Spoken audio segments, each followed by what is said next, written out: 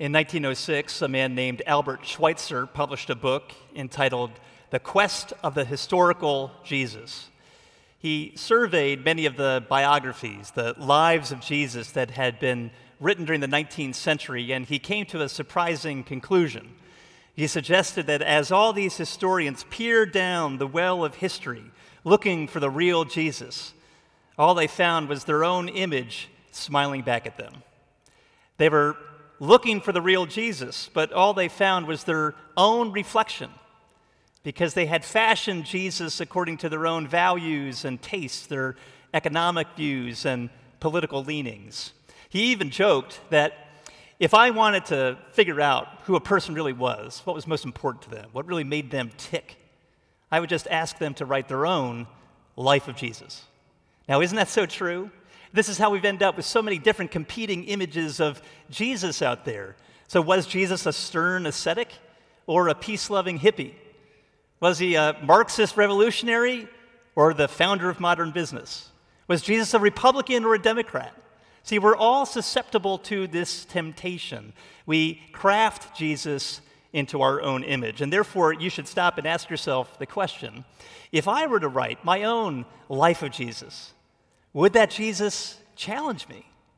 Or would that Jesus endorse everything I'm already thinking and doing and saying? See, that's the real test as to whether or not you're encountering the authentic Jesus or merely creating a figment of your own imagination.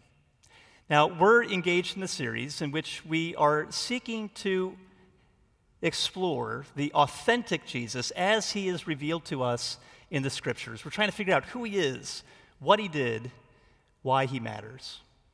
Now, here's the interesting thing. Despite the fact that there's all these competing images of Jesus out there in the world, if you were to ask, what was Jesus' central defining message? What was Jesus' message? Even the most critical of scholars would agree with the Gospel of Matthew, chapter 4, verse 23. Jesus went about proclaiming the gospel of the kingdom. The gospel of the kingdom. That was Jesus' central message. But what did that mean? So today what I'd like us to do is turn to Mark chapter 1 and consider three things: what the gospel is not, what the gospel is, and why it matters. So if you'd like, let me invite you to open a Bible to Mark chapter 1. You'll find this printed on page 836 of the Pew Bible. It's also printed in your order of worship. I'll be reading Mark chapter 1, verses 14 through 20. Now, after John was arrested, Jesus came into Galilee, proclaiming the gospel of God and saying, "The time is fulfilled, and the kingdom of God is at hand. Repent and believe in the gospel." Passing alongside the Sea of Galilee, he saw Simon and Andrew, the brother of Simon, casting a net into the sea, for they were fishermen. And Jesus said to them, "Follow me, and I will make you become fishers of men." And immediately they left their nets and followed him. And going on a little farther, he saw James, the son of Zebedee, and John, his brother, who were in their boat mending the nets. And immediately he called them, and they left their father Zebedee in the boat with the hired servants and followed him. This is God's word. It's trustworthy, and it's true, and it's given to us in love. Well, first, let's consider what the gospel is not. When Jesus launches his public career, he begins by proclaiming the gospel of God. But what did he mean by that? We know that it has something to do with Jesus, but we're not always altogether sure what. Some people think of Jesus as a religious guru who was offering a new path of spirituality, or others think of him as a great moral teacher who was presenting new ethical instruction. Some think of him as a philosopher who was proposing a new theory of life, or others think of Jesus as an activist who was fighting for a new structure to society. Now, it's true that the gospel has something to say about all of those things. It speaks to spirituality and ethics and philosophy and the social order, but the gospel, strictly speaking, is none of these things. Now, here's another common misconception. I bet that a lot of people, including Christians, I bet a lot of Christians think that the gospel is the minimum required set of facts specifically about the death and the resurrection that you need to believe in order to go to heaven when you die. So if you believe this minimum required set of facts, then God will forgive you and take you to heaven when you die. So in a sense, the gospel becomes our get-out-of-jail-free card. If you've ever played Monopoly, you know one of the best cards you could receive would be the get-out-of-jail-free card. And that's how we think of the gospel. When I was in college, one day I got in the car and drove to go visit my grandmother. And I'm sorry because I'm about to shatter your image of your pastor, but I was speeding, and I got pulled over by a state trooper. And he asked me who I was and where I was going so fast, and I explained I was a student at Princeton and I was going to visit my grandmother. Must have figured, well, he can't be all that bad. But he takes my license and registration, goes back to the patrol car. He comes back a few minutes later and he says, I tell you what, I'm not going to give you a ticket, but I want you to do me a favor. My brother is a police officer at Princeton. He works for public safety. So when you get back to campus, I want you to go find my brother, tell him what happened, and then ask him, what can I do to make your life easier? He said, and I'm going to call my brother in a week's time to see if you did it. And if you don't, I'll know. So I go to visit my grandmother, come back to campus, go to the public safety office, find this officer, explain to him what happened, and then I ask him, what can I do to make your life easier? And of course, he just starts laughing, and he says, well, you do realize that my brother saved you not only a lot of money, but points on your license. Now, thankfully, he did not ask me to do anything to make his life easier. All he said was, go and sin no more. But you see, that was it. And I got off the hook. I did what I was supposed to do, and then I got out of jail free. And I never had to deal with that police officer again. And you know, that's how people think about the Christian gospel. If you believe the right things, then you'll be let off the hook. You'll get out of jail free. You can go to heaven when you die. And otherwise, you don't have to do anything with Jesus. But you see, that's a massive misconception. The late philosopher Dallas Willard would talk about this as a gospel of sin management, a gospel of mere sin management, but it's not the real thing. And it can take a variety of different forms. A gospel of mere sin management can take a personal or a social form. It can take a conservative or a liberal form. So, for example, if you're a more conservative type, you might say, well, the gospel is you have to believe the right things. And if you believe the right things, then God will forgive you and take you to heaven when you die, leaving the rest of your life here and now unchanged. You don't have to deal with Jesus ever again as soon as you get that card, as soon as you punch your ticket. Or if you're a more progressive person, you might say, well, you have to do the right things. You have to stand up for the oppressed. You have to fight for justice because that's what Jesus came to do, and that's why he died. He died to bring freedom and opportunity to more and more people. He came to establish justice, and he was never raised from the dead, but he lives on, but only in the sense that we carry on his mission in the world. So you either have to believe the right things or you have to do the right things. But in both cases, we've distorted the actual gospel because we have made it about merely the removal of personal or social sins. We've reduced the gospel and the message of salvation to the mere level of ethics, pursuing personal morality or social justice. But in both cases, the focus is on what you must do. You either have to believe the right things or you have to do the right things rather than a focus on what Jesus has done for you. It's all about you, not him. And what's missing, of course, is any sense that you might enter into a life-transforming relationship with Jesus that utterly changes your life here and now, not in the distant future.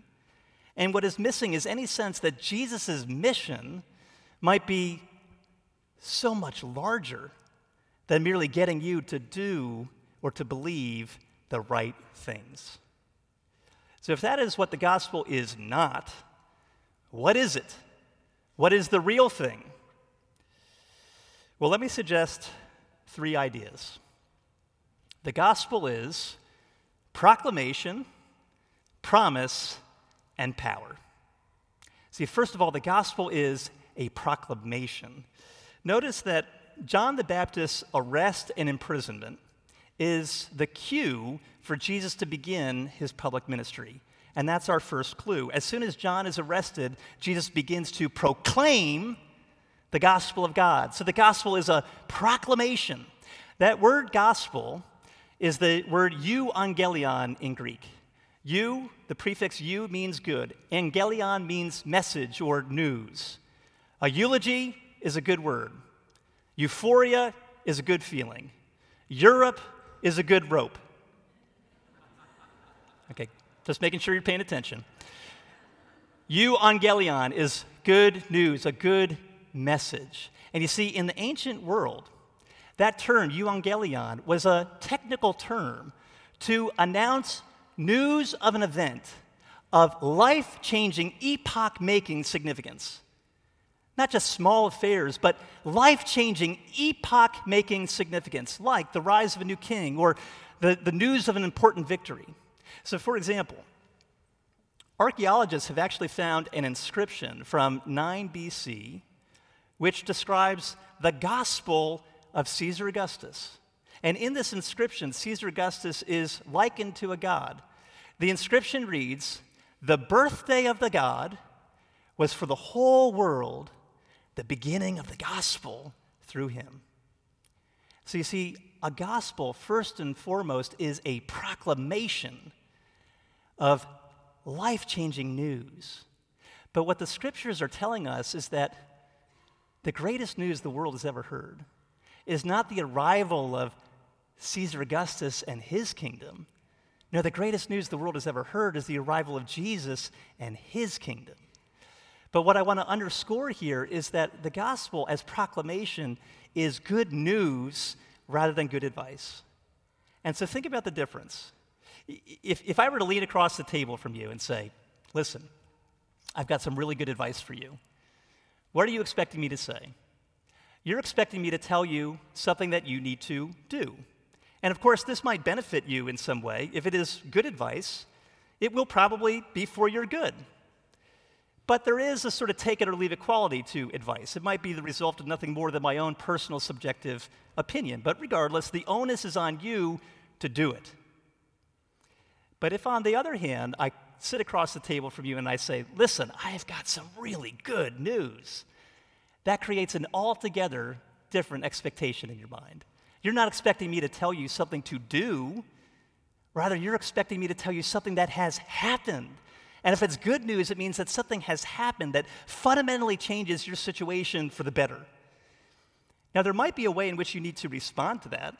For example, if I tell you you've just been accepted into college, or if I tell you we're going to offer you the job, well, then you've got to do something. You got to show up for class. You got to come in for that first day of work. But the point is that the news has already been decided. Something has already happened that fundamentally changes your situation. And the fact that the gospel is good news rather than good advice emphasizes not what you do for God, but rather what Jesus has done for you, what God has done for you. And I think the problem is that many people assume that Christianity really is just good advice. It's giving you advice about how to live your life, or how to become a better person, or how to be a better Christian, or how to change society. And it is true, as a friend of mine will point out, that Christianity does contain good advice. And if you follow that advice, it will make a difference in your life. It probably will make the world a better place. And therefore, we neglect that advice at our peril. But the gospel at its core is not good advice, it's good news. It's not about what you must do for God, rather it's about what he has done for you. And that's what changes everything. But what exactly has God done? Well, notice Jesus proclaims the gospel of God by saying, the time is fulfilled. The time has come.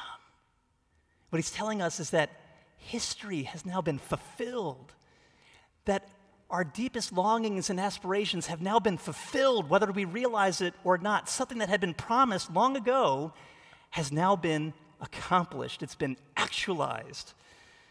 And what is that? Despite our rebellion and failure, God promised that he would come to rescue us from the down drag of sin and evil. And yes, he would forgive us for the things that we'd done in the past so that he might reconcile us in relationship to himself. The gospel is not less than forgiveness, but it's so much more. Because God has not only come to reconcile us in relationship to himself, but to restore the whole world. He's not just giving us a get-out-of-jail-free card. No, God has come in order to live with us, to live in us, to reign over us, to restore us in relationship to himself and to each other, and then to put right everything that had ever gone wrong in order to bring about a whole new world. See, that's the promise. And that is what God has done. You could never do that on your own. Which shows us that the good news is not only news rather than advice, but it's also a message of grace rather than merit. This salvation is not something that we could achieve through our own efforts. We can only receive it as a gift. So the gospel is a proclamation. Secondly, it is a promise. But then finally, it is a power. Notice he says, the time is fulfilled and the kingdom of God is at hand. The kingdom of God. Or better translated, the rule of God, the reign of God, the power of God is now at hand. It's here. It's drawn close. It's open and available to anybody. Do you realize what he's saying? He's saying that the power and the presence of the kingdom is now here in the person of the King. And his name is Jesus. The power of God is now here. It's available to you. You can tap into it. And that is what fundamentally changes the world in which we live. There's now an altogether different way of being human that is available to you. And that's why the Apostle Paul, in his letter to the Romans, says that the gospel doesn't merely demonstrate power or reveal power or give power or possess power. No, he says it is the power of God. When the message is announced and received, it lifts you up and it changes and transforms things. It changes your words and your actions, your values and your commitments, your priorities, your relationships. It changes everything. And if it hasn't changed you, then you haven't really experienced it. The power of God has now been unleashed in the world in and through Jesus. Dallas Willard talked about how he grew up in a very rural part of southern Missouri. And as a kid, he said the only electricity that was available to us came in the form of lightning. Power lines didn't come into his town until he was a senior in high school. But when electricity was brought to that town, a whole new life was available to people. But some people preferred the old ways. They liked their kerosene lamps. But if you wanted to take advantage of this new power that had drawn near, that was now at hand, well, then you had to rearrange your whole house and learn to rely on that power.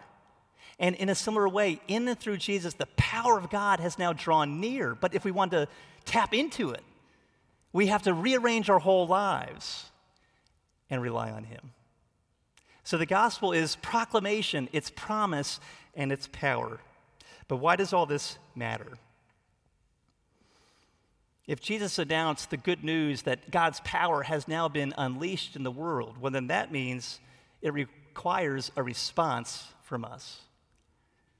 When Jesus announces the gospel of God, he's not merely issuing an invitation. No, he is issuing you a summons. He's issuing a summons. Think of the parallel. If a herald in the ancient world started running from town to town, announcing that Octavian Augustus had defeated Mark Antony, and now he was the sole ruler over the Roman Empire, the herald would not run from one village square to another saying, well, if you would like to try out the experience of living under a Caesar, might I suggest Caesar Augustus? And in a similar way, when Jesus proclaims the gospel, he's not saying, well, if you'd like to experience a new kind of spirituality, do you want to try me out? In other words, by proclaiming the gospel, Jesus isn't offering a suggestion. He's not giving you an optional way of viewing reality. This is reality. This is reality. And you have to get in line with it. So he's not offering an invitation. No, he is issuing a summons. And that's why he says, the time is fulfilled. The kingdom of God is at hand. Repent and believe in the gospel. Repent and believe in the gospel. But here's another place where I think we all have misconceptions. Both Christians and non-Christians, believers and non-believers, we all have massive misconceptions when it comes to the word repent. I don't know about you, but when I hear the word repent, this is what I picture. I picture a street preacher in Times Square wearing a sandwich board that says, "Repent, the end is nigh." Right? And what's the idea? Well, you got to change your life. You got to amend your ways. You got to clean up your act, or else. But that is a massive misconception, because as a result of that, it leads us to think that repentance is for bad people, or repentance is for good people who sometimes do bad things. In other words, if you're a bad person, well then of course you've got to repent, you've got to change your ways, you've got to amend your way of life. Or if you're a good person but you screw up on occasion, well then you need to repent. But otherwise, a good person has no reason to ever repent. You just keep on doing what you're doing. You just keep on living your life. But that is completely wrong.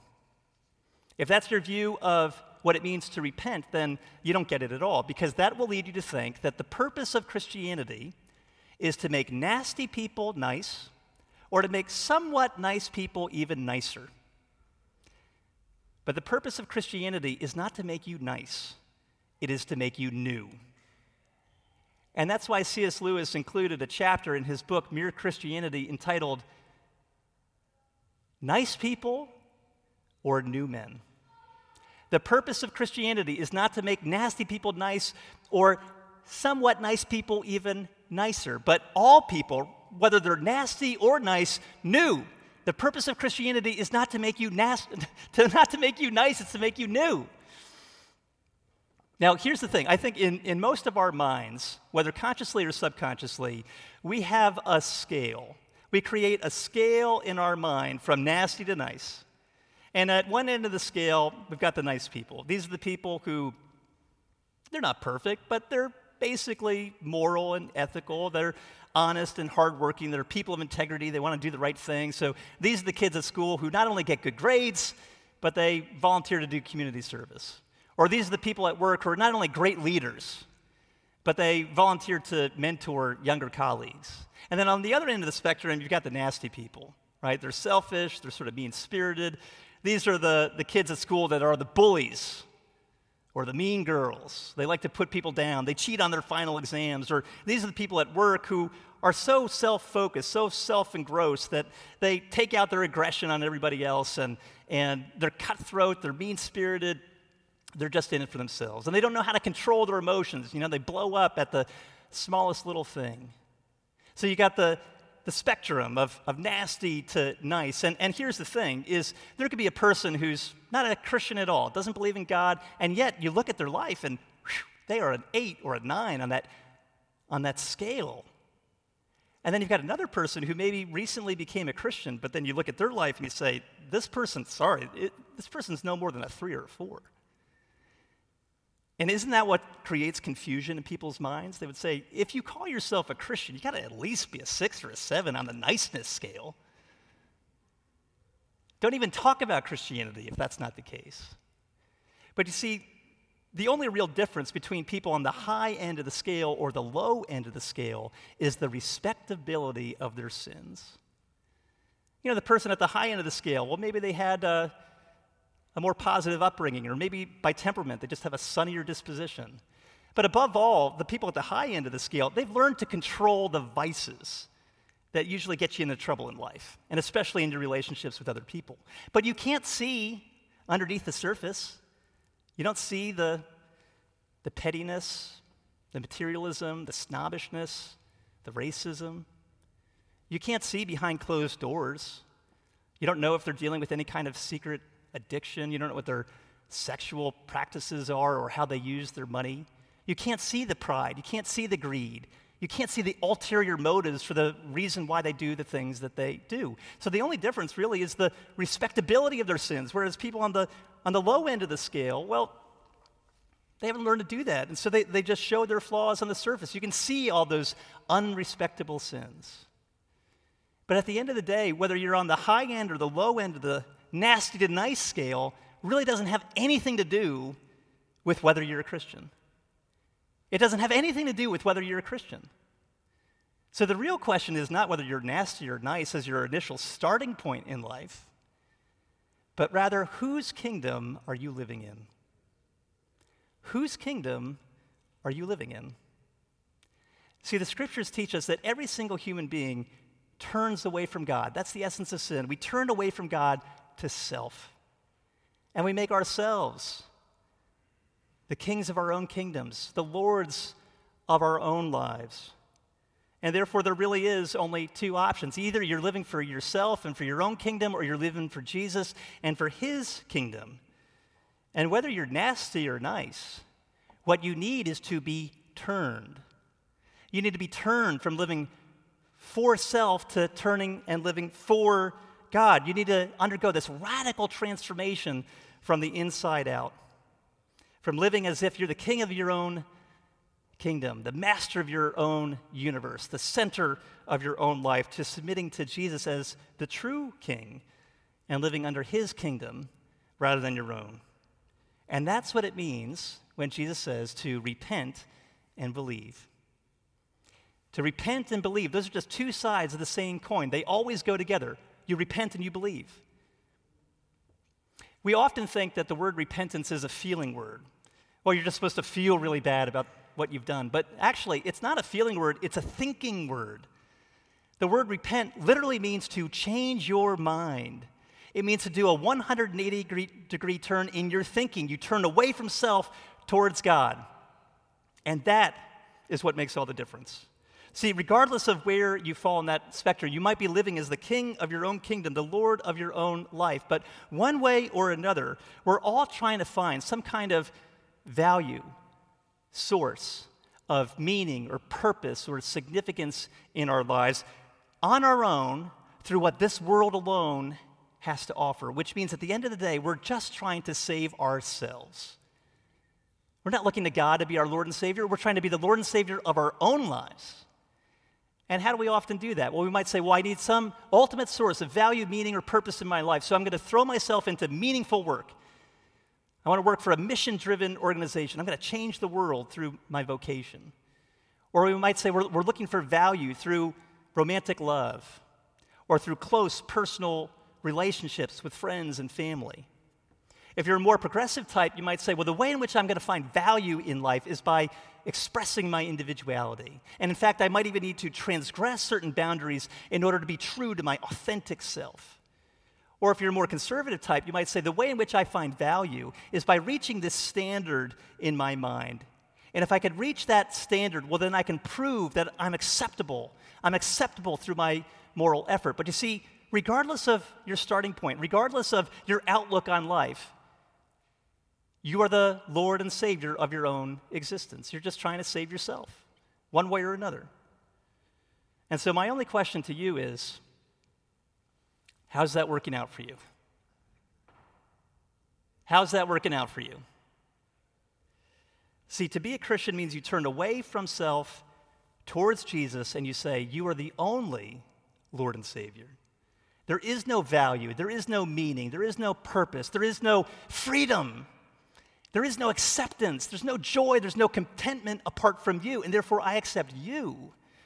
I accept you and what you have done for me. I rely on your perfect life, your substitutionary death, your powerful resurrection from the grave as the only way for me to discover my true authentic self, the only way for me to ever be accepted by God. I yield. I yield to you as the king. I submit to you, to your word, to your ways, to your will, and I'll follow you forever. See, that's what it means to repent and believe. Now, I didn't realize this until preparing for this sermon this week, but in the past I didn't always understand why Mark in his gospel immediately describes the call of the first few disciples after Jesus announces the gospel of the kingdom. And I realized the reason why he puts it here is because this is what repentance looks like. He's giving us a picture of repentance. And notice, the disciples are not here feeling really bad about the lives that they've lived. They're not trying to clean up their act or amend their ways. No, but they leave everything. And that's the point. They experience this dramatic turning. They turn from self to Jesus, and they leave everything. They leave their nets.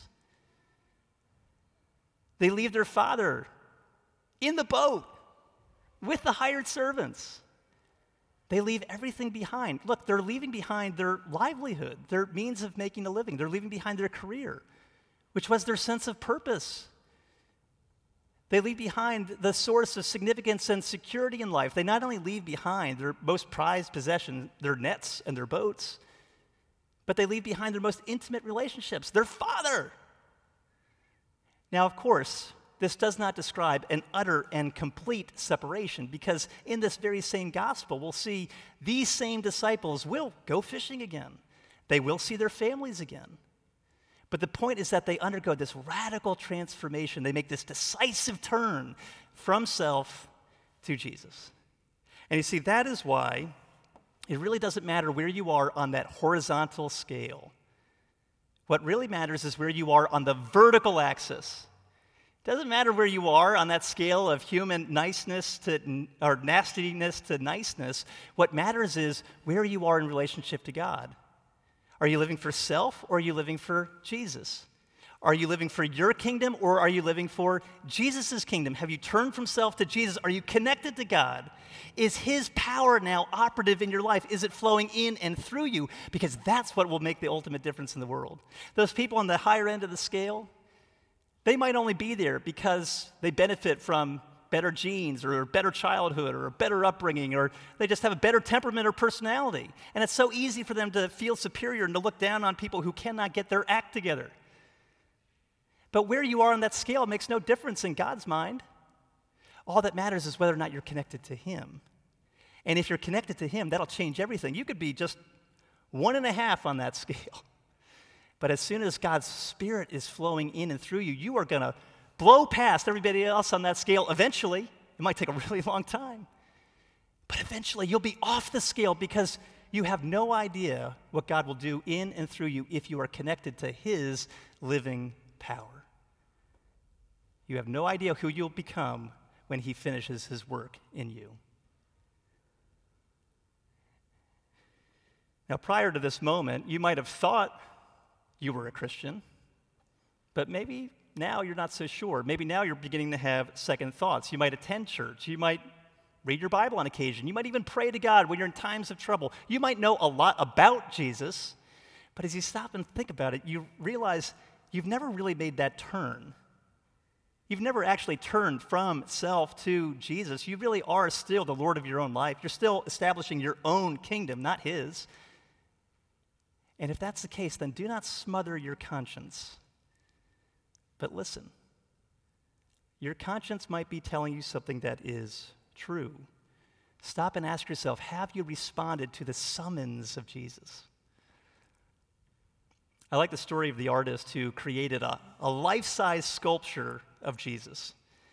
And people from all over the world came around to see it. And they walked all around it. They wanted to see it from every angle. But there was something about this sculpture that eluded them. They couldn't quite figure it out. And so then they asked the sculptor, well, what is the best position from which to view this life-size sculpture of Jesus? And the artist says, you have to kneel. You have to kneel. The only way you see him rightly is from your knees. But why would you ever do that? Why would you ever bend your knee to Jesus? Well, you have to see that though he is the world's true king who has come to rescue us and deliver us, because of his great love for you, he didn't run away from danger. No, he ran right into the danger. He ran right to the cross in order to do for you what you could never do for yourself by sheer grace. And when you see that, that's what melts you. And that's when you yield to him. That's when you submit to him and you say, you're the king and I am not. I will submit to your word, your ways, your will, rather than my own. And I'll follow you wherever you go, and I will live for you forever. So have you done that? Now is the chance for you to turn. And if you decide to turn, don't keep it to yourself. Tell somebody else. Tell me. Make it official. In Acts chapter 2, the Apostle Peter says, not only repent and believe, but repent and be baptized. Make it official. Be baptized. Be brought into the church and learn what it means now to grow as a Christian, now that you really have made that decisive turn. But others of you, you might say, well, I'm a Christian, And I repented once. I remember years ago, I was at a summer camp. It was a mountaintop experience, and I said the sinner's prayer. I gave my life to Jesus. Or another person might say, well, I remember I had to repent back in November when I did this really stupid thing, but otherwise, I'm good. I'm living my life. I'm doing the Christian thing.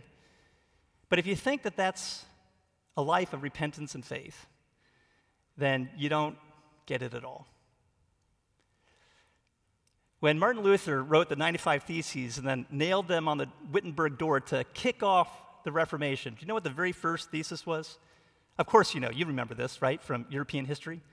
What was the very first thesis? All of life is repentance. All of life is repentance. It's not as if you repent once and then never again. No, repentance is a way of life. And this is actually how you make progress in the Christian life. Repentance and faith, two sides of the same coin.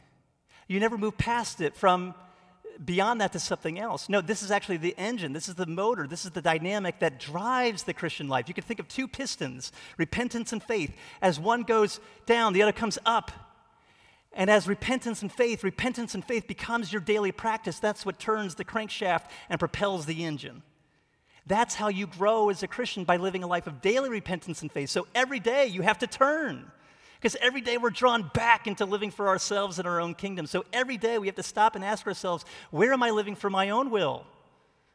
Where am I pursuing my own ways? And I have to yield, I have to surrender, I have to submit once more. And as I do, to the extent that I do, that's when God's power is unleashed in my life. That's how you tap into it. And that is what will take you far off the scale. And you see, this is what separates Christianity from every other religion. Because in every other religion, a person would say, well, I would be willing to repent of the bad things that I do. I can own up to that. But only a Christian will repent not only of the bad things that they do, but also the good things that they do for all the wrong reasons.